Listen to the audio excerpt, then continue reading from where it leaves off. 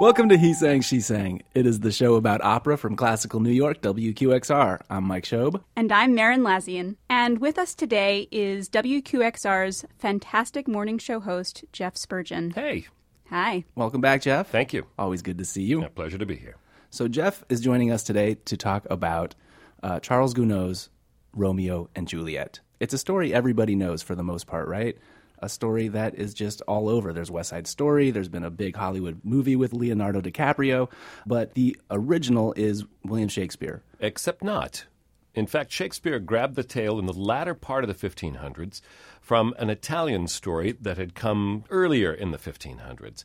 And so Shakespeare's, it's the most famous version of the story. Maybe that's why it's set in Italy instead of being set in England or France or somewhere else, because it wasn't Shakespeare's tale originally. And in fact, the guy who wrote it earlier probably cobbled it together from some earlier stories. Maybe at one time there was an actual family rivalry that wound up with the deaths of a couple of their family members who fell in love, even though they weren't supposed to. But Shakespeare's is the most famous version. So this could have been like a true crime version. Almost. Well, it could have. And especially in Italy at that time, Italy was comprised of lots of small city-states that were always in conflict with each other. So actually, this kind of blood feud was exactly the sort of thing that might have happened, and it sets the stage beautifully for the story of love. Well, I don't know if it really triumphs over family rivalry, since they both end up dead, but love versus this family rivalry. Okay. So, Shakespeare didn't set it in France or England, but the opera, because this is a show about opera, is in French, right? The opera is in French, but the setting is Italy, and we're in America. So it's all very international and thus quite confusing. We are in America for a few more days. Yeah. This is actually just one setting of Romeo and Juliet. I think there are actually a couple of dozen operas that were written based on this story. There's more than one Barber of Seville. There are lots of different versions of lots of different stories and operas. Yeah, Yes. A couple of dozen Romeos and Juliets. Have any of them hung on? And This is basically the only one. Except for Bellini's opera. There's Bellini. But it's not Romeo and Juliet. It's I Montevecchi. And I Capuletti. I Capuletti. So you're already confused because it isn't even Romeo and Juliet. It's the family names in that opera. But that's the only other big operatic version. There are symphonic stories. There's The ballet. Right, Prokofiev's ballet, which was originally written to have the lovers survive and go on at the end, and then they had to change that because it taking liberties. just won't do. And Tchaikovsky's ballet, and Berlioz's Romeo and Juliet, too. So it's been a fierce and wonderful subject for lots of composers. So I guess the only dumb question is the question you don't ask. What's the story about? Well, it's the story. It's the story that we know from Shakespeare. The major difference that Gounod took was to make the thing a little more commercial, because the opera is a great device for a great soprano, Juliet, and a great tenor, Romeo. But you want to have them sing love things to each other, right? Not just the balcony scene. In Shakespeare's play, Romeo dies, and then Juliet finds him and stabs herself. And this is backwards. And, well, not exactly. It's that Romeo almost dies first, but Juliet finds him in time for them to have one last duet before he dies and before she stabs herself. So there are 4 big love duets. Those are the money moments in Gounod's opera. Yeah, this is really all a vehicle for beautiful duet singing between the soprano and the tenor. So why is it 5 acts? 4 duets. Well, and it's a French opera, so you've got to make room for the ballet. So and intermission and all the society gathering when the opera is not happening. What do you mean make room for the ballet? There has to be a ballet in 19th century French opera. That's the rule. That's why we have all of that ballet music from Verdi operas. Verdi didn't want to write ballet music. He didn't care. But if he wanted his operas produced in France, you got to have a third act ballet. And it's got to be in the third act, too, because the men who love the cute little ballerinas have other things to do in the evening than go to the opera, but they will come in the third act to watch them dance. But this isn't purely French grand opera. This was a little bit different. The music is a little bit more subtle. It doesn't have that huge grandstanding thing. It's very romantic, but it's not as showy and doesn't have as many musical special effects as a lot of the French grand opera of the time had. Very cool. So if it's all about the 4 love duets, let's walk everybody through them. Sure. You have one that comes at the ball in Act 1 when they meet each other for the first time and they spot each other and fall in love. That's And like West Side Story, the dance at the is. gym. Yes. Right.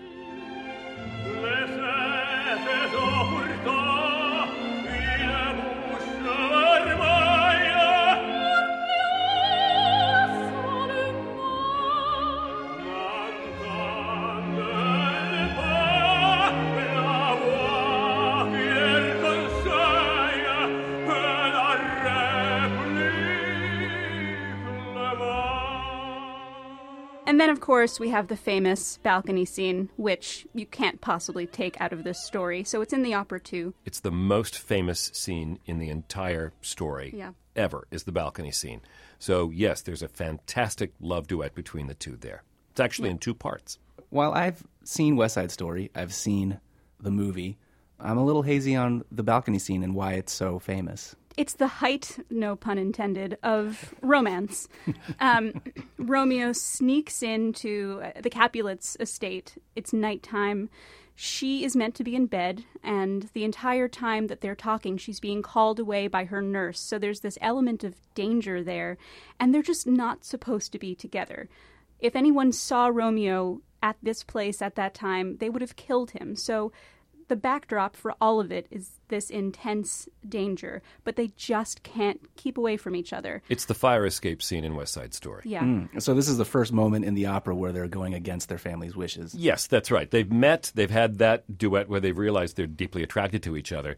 And now, as Marin said, under cover of night and at great danger, they are admitting their love for each other. Yeah. And they know now, when they first met, in that first duet, they don't know that their families are enemies. They don't know who the other person is. Now they know, and the stakes are much higher.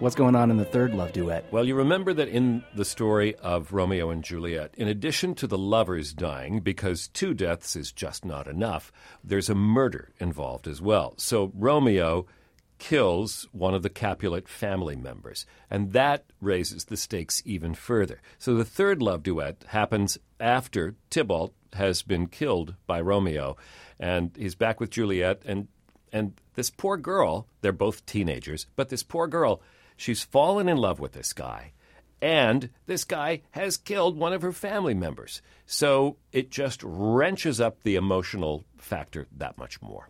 What's interesting, though, in the opera, and this is just written into the libretto, the scene where Romeo goes to see Juliet after he's killed her cousin, Juliet forgives him immediately. She basically says, I mean, he hated you. He was going to kill you. One of you had to die, so I guess it might as well have been him. Everything's fine, my love. So it's She just funny. threw her cousin under the bus, kind of. Well, you know, that's interesting, Marin, because I'm going to disagree with you at this point. I mean, not disagree, but I'm going to put a different shade on it. Because I think that the theme of forgiveness is incredibly powerful here. And it's forgiveness that is driven by the kind of crazy romantic love that we associate with this story. But if you consider that you love 2 people who don't like each other, or your obligation to somebody is torn because your family says no, but your heart says yes. So she is in an incredible state. For the convenience of drama, she does have to get over Tybalt's death pretty quickly. But I think that there is a possibility of considering the cost and benefit of deep forgiveness that Juliet offers to Romeo here. There is. I will say it happens in approximately 4 bars of music, but yes. We have to condense things a little bit. Yeah.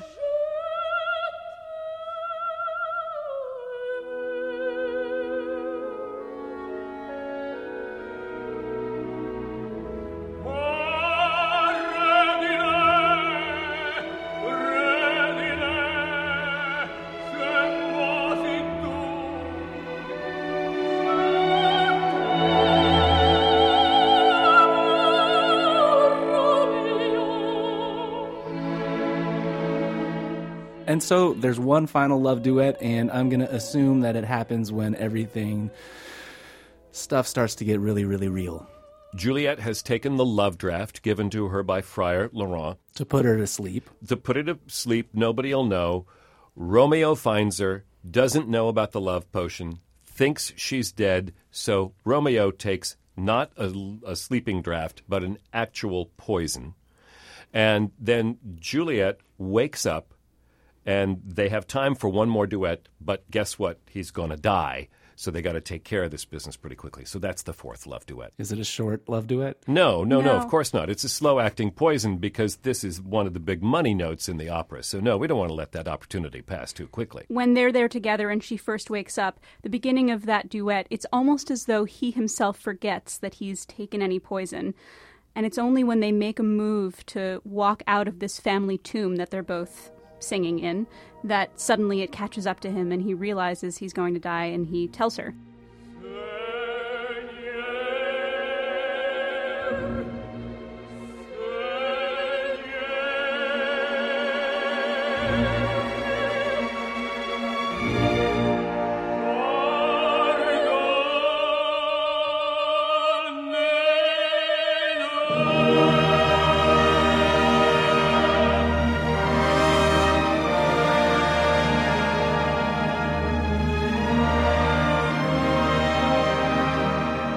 And there's another topic for future podcasts, which is great opera scenes that occur in tombs. We have this one, Aida. There are some more, I'm sure. But it's one of those logical places where you go to have a serious conversation. Yes. Yeah, well, it happens today. A lot of important stuff in Game of Thrones happens in the family crypt. That's exactly right. In a way, it's a familiar dramatic trope. I like hanging out in cemeteries. Just kidding. Okay, so those are the four love duets. There's a couple other musical numbers that we need to talk about, right? I mean, the four love duets are the central pillars of this opera, but there's some other really gorgeous moments in the music. Like what? Well, I will tell you. Juliet sings this really delightful waltz tune, Je veux vivre, in Act 1 at the ball. This is before any of the bad stuff happens. It captures all of her youthful teenage spirit. She's 14. She's at a party that's thrown for her birthday. And they're talking about marrying her off to Paris, this man that would be an advantageous marriage for her family. But she doesn't want any of that. This aria is all about how much she wants to just enjoy being a carefree young woman. It has so much joie de vivre, joy of living in it, and it's really bubbly. So that's lots of fun, and it's one of the most famous pieces, maybe the most famous piece in this opera. Yeah, I think you're right. Yeah, which is interesting because it actually wasn't written into the score originally. Really? Gounod added it for the soprano who premiered the role, Madame Carvalho. She had beautiful voice, beautiful high notes, a great high register, and so he added it in so she had something great to sing in the first act.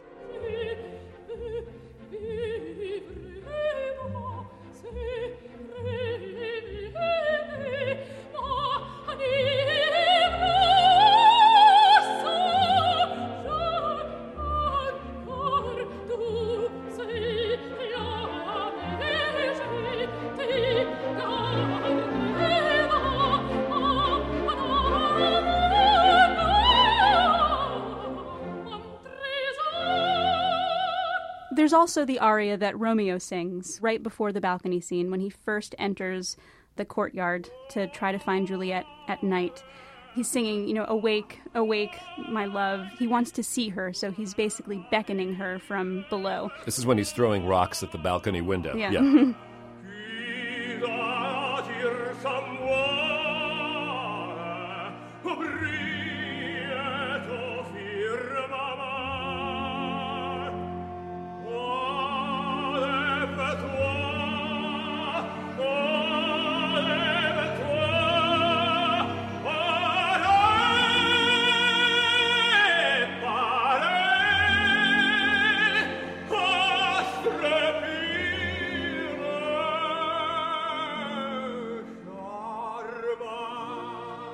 So there's some musical moments for you to check out and enjoy. Hope you liked them.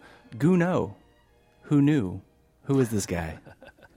Charles Gounod was a French composer hardworking, worked hard all his life on music, didn't have success for a long time.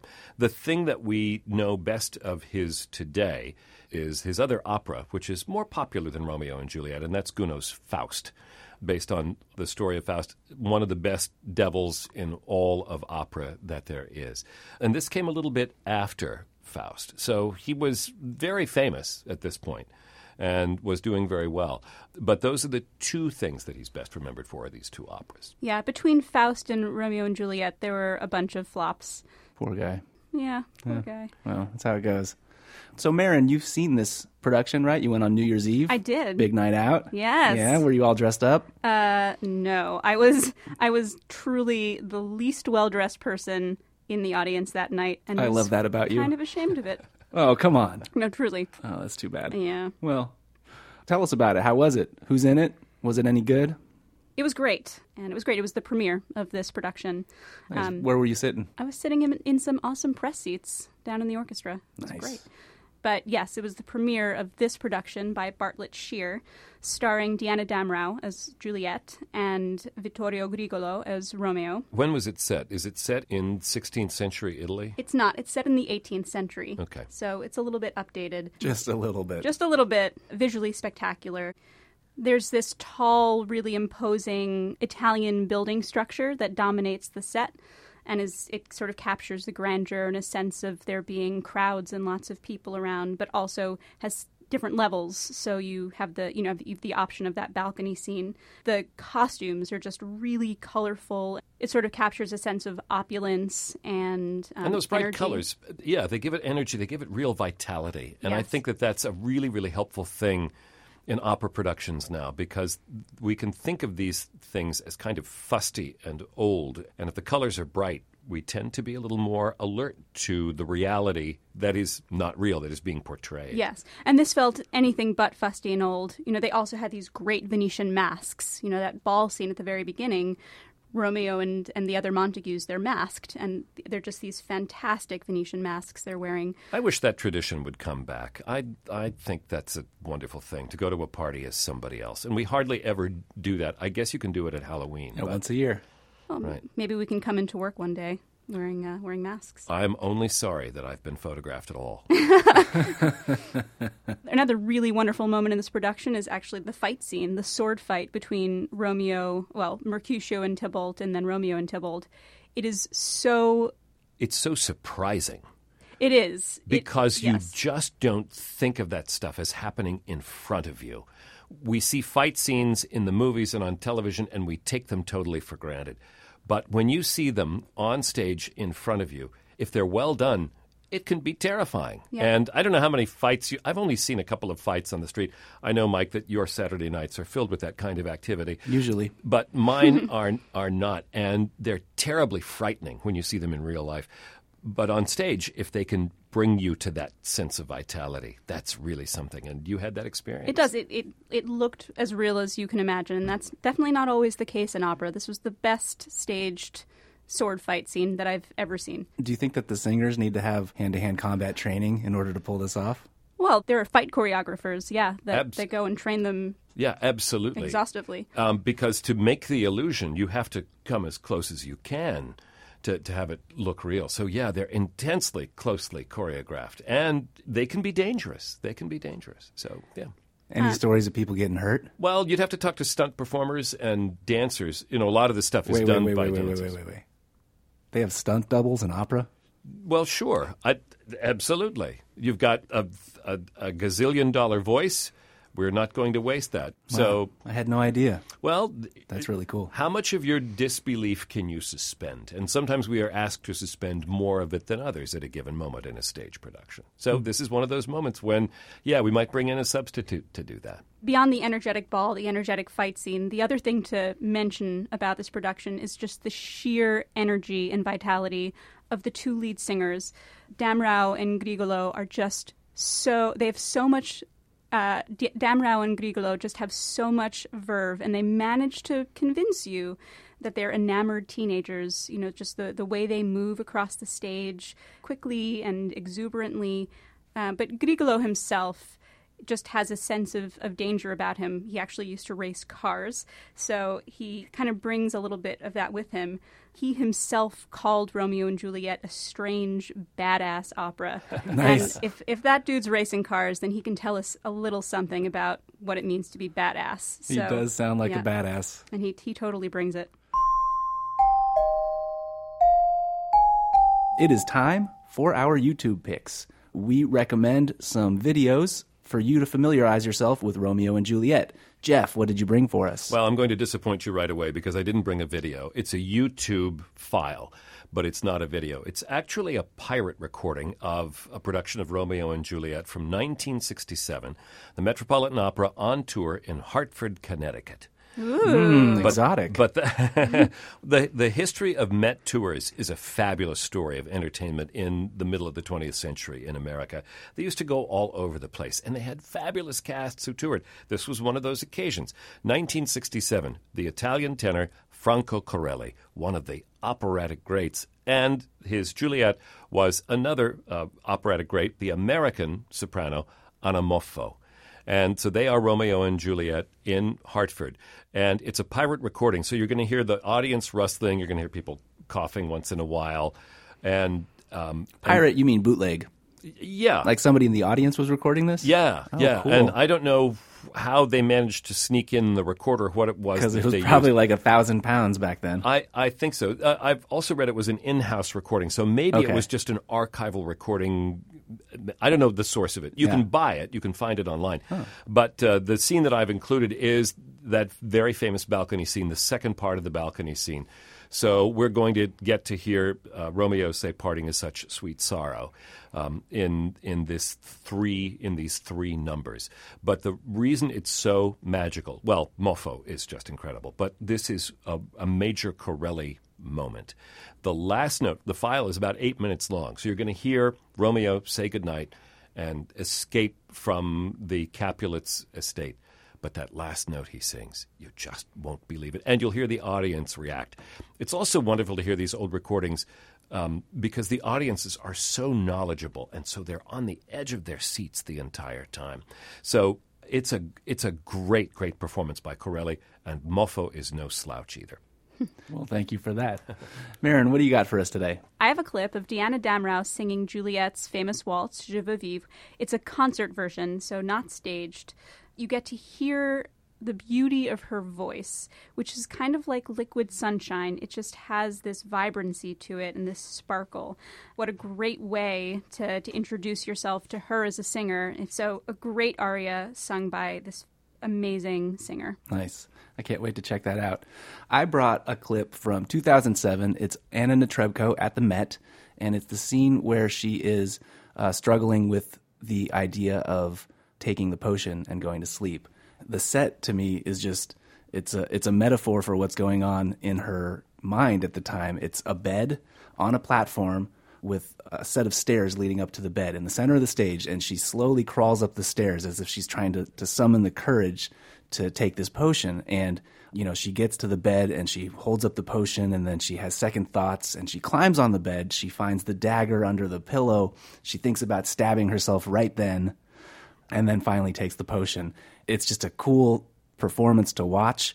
Her acting is amazing, and of course, the way she sings is just world class. And I'm not going to lie, I got a fan crush on Anna Netrebko, so it's a pleasure to watch.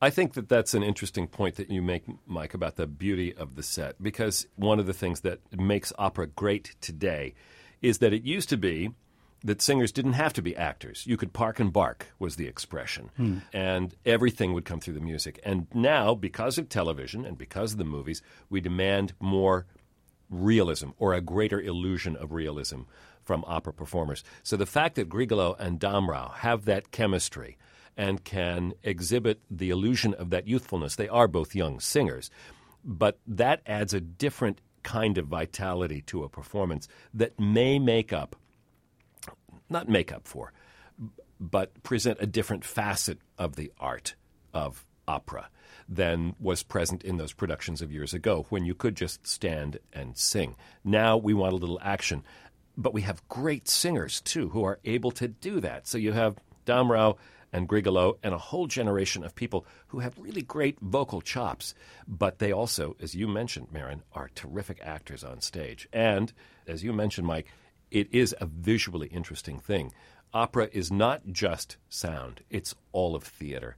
And so if we don't have the emphasis on particular kinds of deep musical understanding that maybe we had arguably years ago, now we have visual appeal, which also presents another facet of the art. Yeah, and to your point, I mean, part of this video, she's like on her knees in bed, killing it, just killing it, singing wonderfully, super high and in tune and powerful. And I mean, I don't know for sure, but I've been told there's no mics in the Met. So, like, you know, she's projecting. It's just a fantastic performance.